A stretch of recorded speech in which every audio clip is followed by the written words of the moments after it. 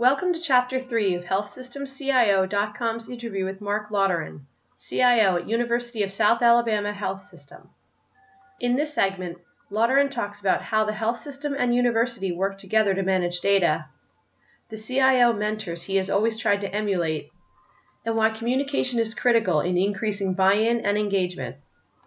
Well, that brings me to the other kind of disaster, but the one that you can't help. And from where you're located, have you had to deal with any business continuity issues or any natural disasters or anything like that? And or if not, do you have good plans in place for that?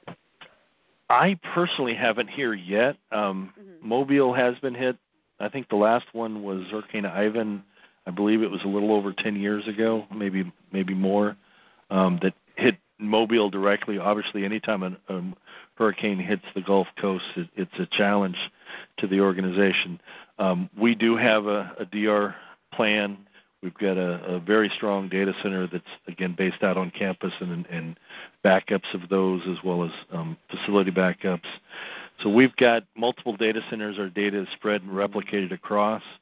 We believe that like anything else, it's only as good as the next time it happens. But we believe that we're ready for that.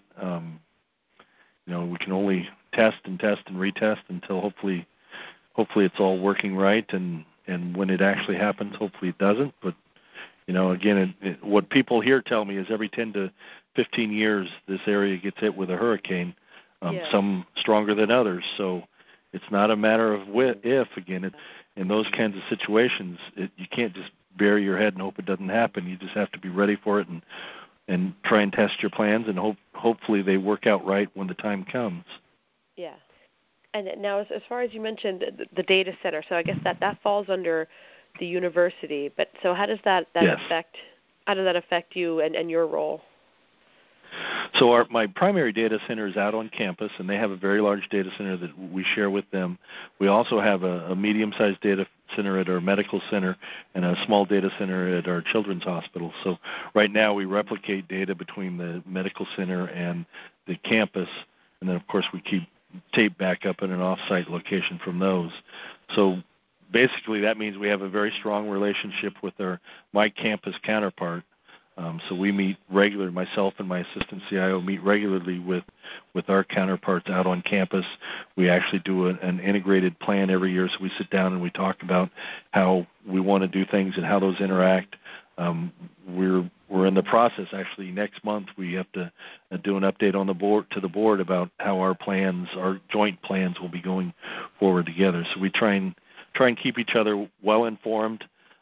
Since they actually do a fair amount of my infrastructure for the health system, we have to be in lockstep. We can't afford not to be.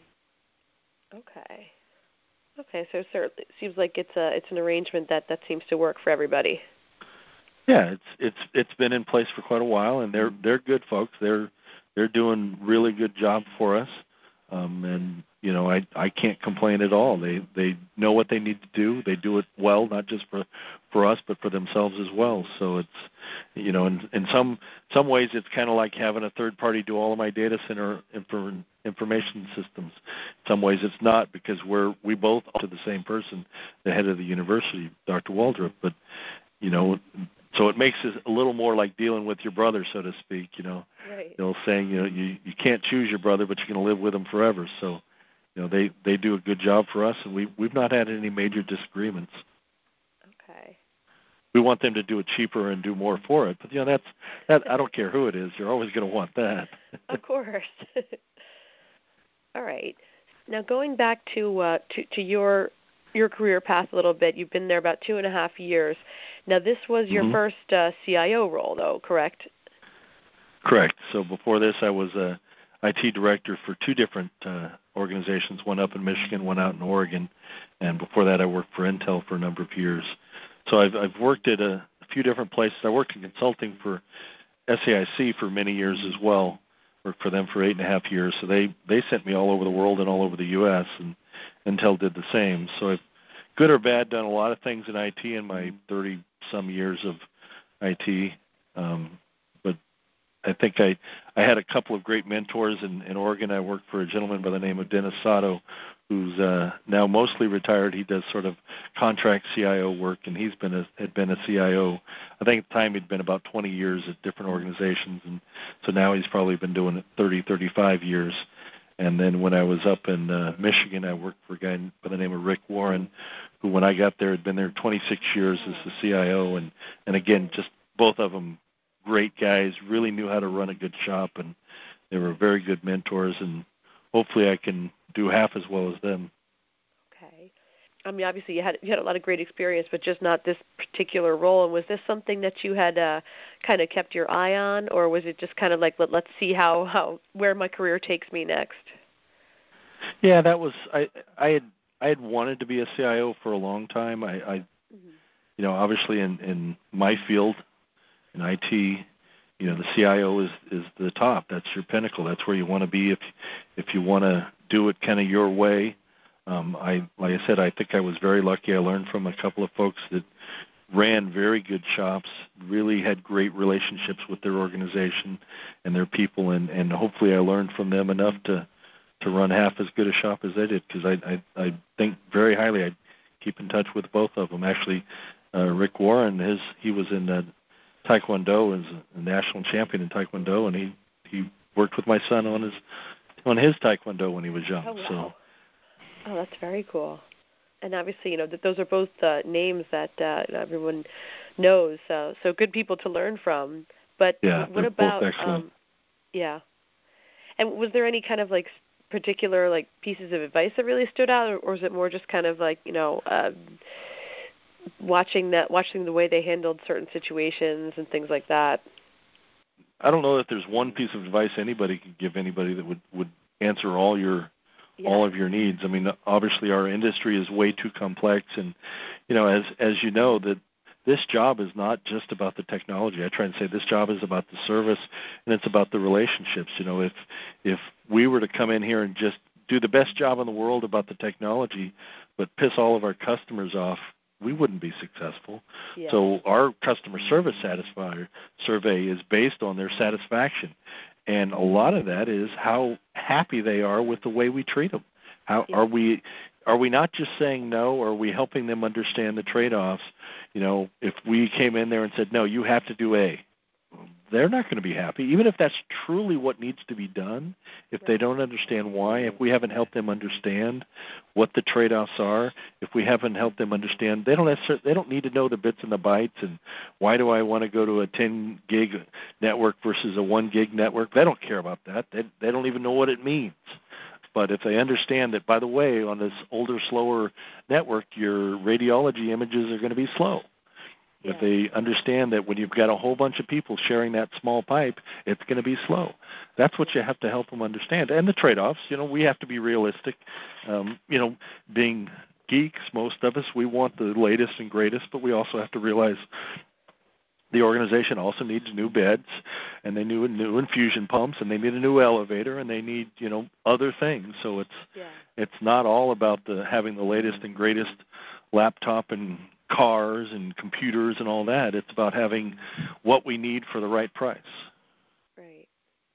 And what about as far as taking on a role when the CIO had been there for 43 years? I can imagine that may have been something that was tough to approach. How did you kind of approach that situation?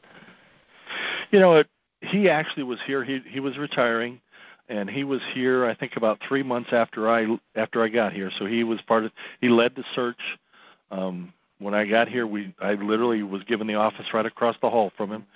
So he helped me learn who the people were in the organization. He helped me understand how he ran the shop. It was, we have different personalities. We do things differently. That's not a ping against him, or not that I'm better or he's worse. It's just we're different, so we run things differently. But the good thing was he was very open about what he thought worked and what he didn't. He was very open about the strengths and weaknesses of what was here. He had the same trade-offs I do. There's no such thing as always the right way. There's a lot of, it was gray, and right now we think the best trade-off is to go with C. Tomorrow the best trade-off, given the things that we have and know at the time, might be D. Yeah. But he made decisions based on all the information he had and the resources he had at his time. he had to do something pretty well. He was here 43 years, and the place didn't burn down. That's that's a tribute in and of itself. And went through a couple of hurricanes, as I understand, in his 43 years. So, and again, kept the place working and running. Yeah, but that's good, and I'm sure it made a difference having him, be part of the process of selecting you, and not like you were just walking in completely blank. Yes. Okay. All right. Well, the last thing I just wanted to ask about was I'd seen it in LinkedIn that you're pretty involved in Big Brothers Big Sisters, and it's something that I always like to ask people about because obviously the role of a CIO right now is time-consuming is a nice way of putting it, but just about the importance of taking some time out and what you get out of giving some of your time. Yeah. So up in Michigan, I was on the board and then the board president for Big Brothers Big Sisters of Jackson County. It was very fulfilling in a lot of ways.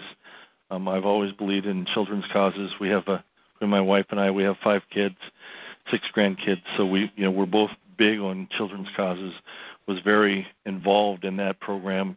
Also, was a good thing for our kids to see and to learn to give back to the community. Down here in Mobile, I'm actually now joined the board of a school called Bright Beginnings, which is a school for severely dyslexic and children that have other learning disabilities. And so we've been involved in that, and it's a cause that helps us feel good, that we're doing things for kids that have challenges. There are a lot of kids in this country that have a lot of challenges, and you can't solve all of them, but you can sure help. And I think that's something I think we all should be doing, giving back in some way. Even if it's, I always tell people, even if you give $5, that's something. I think that in many cases what people need more, though, than the money is the time, just to get out there and give some leadership, put some sweat equity into it. Go out and do the bake sale with them. Go out and, when I was at Big Brothers, we would go out and work at MIS, Michigan International Speedway, and that was a lot of work, and it was hot, but we'd man a concession stand and clean up after the races and stuff. And then we did a lot of other fundraisers. They did bowling events and everything else, and we worked every one of them. My kids and I would do every one of them. My wife and I would do every one of them. And it really helps ground you sometimes that we get caught up in how tough things are for us, and then you see what others may be going through, and you realize you don't have it so bad after all. Yeah, that's good. That's a good take, and I think that if people see that either your family member or your manager, leader is involved in this, then kind of sometimes it makes you look at yourself and say, what, maybe I have time to do it too, and so that's a really good positive thing. Okay. We definitely got to cover a lot, so I really appreciate it. Unless there's anything you wanted to add, which I really think we got through it all. I want to thank you so much for your time. I appreciate it. No problem. I appreciate reaching out. If you have any other follow-on questions, don't hesitate to call and or email, and we can go over it. All right. Well then, yeah, I'll be in touch. But thanks again so much, and hope to talk to you again in the future. Okay. Thanks, Kate. All right. Thank you, Mark. Okay. Bye. Thank you for listening to this podcast from healthsystemcio.com. To hear other podcasts, visit our website or subscribe to our account in iTunes at healthsystemcio.com/podcast.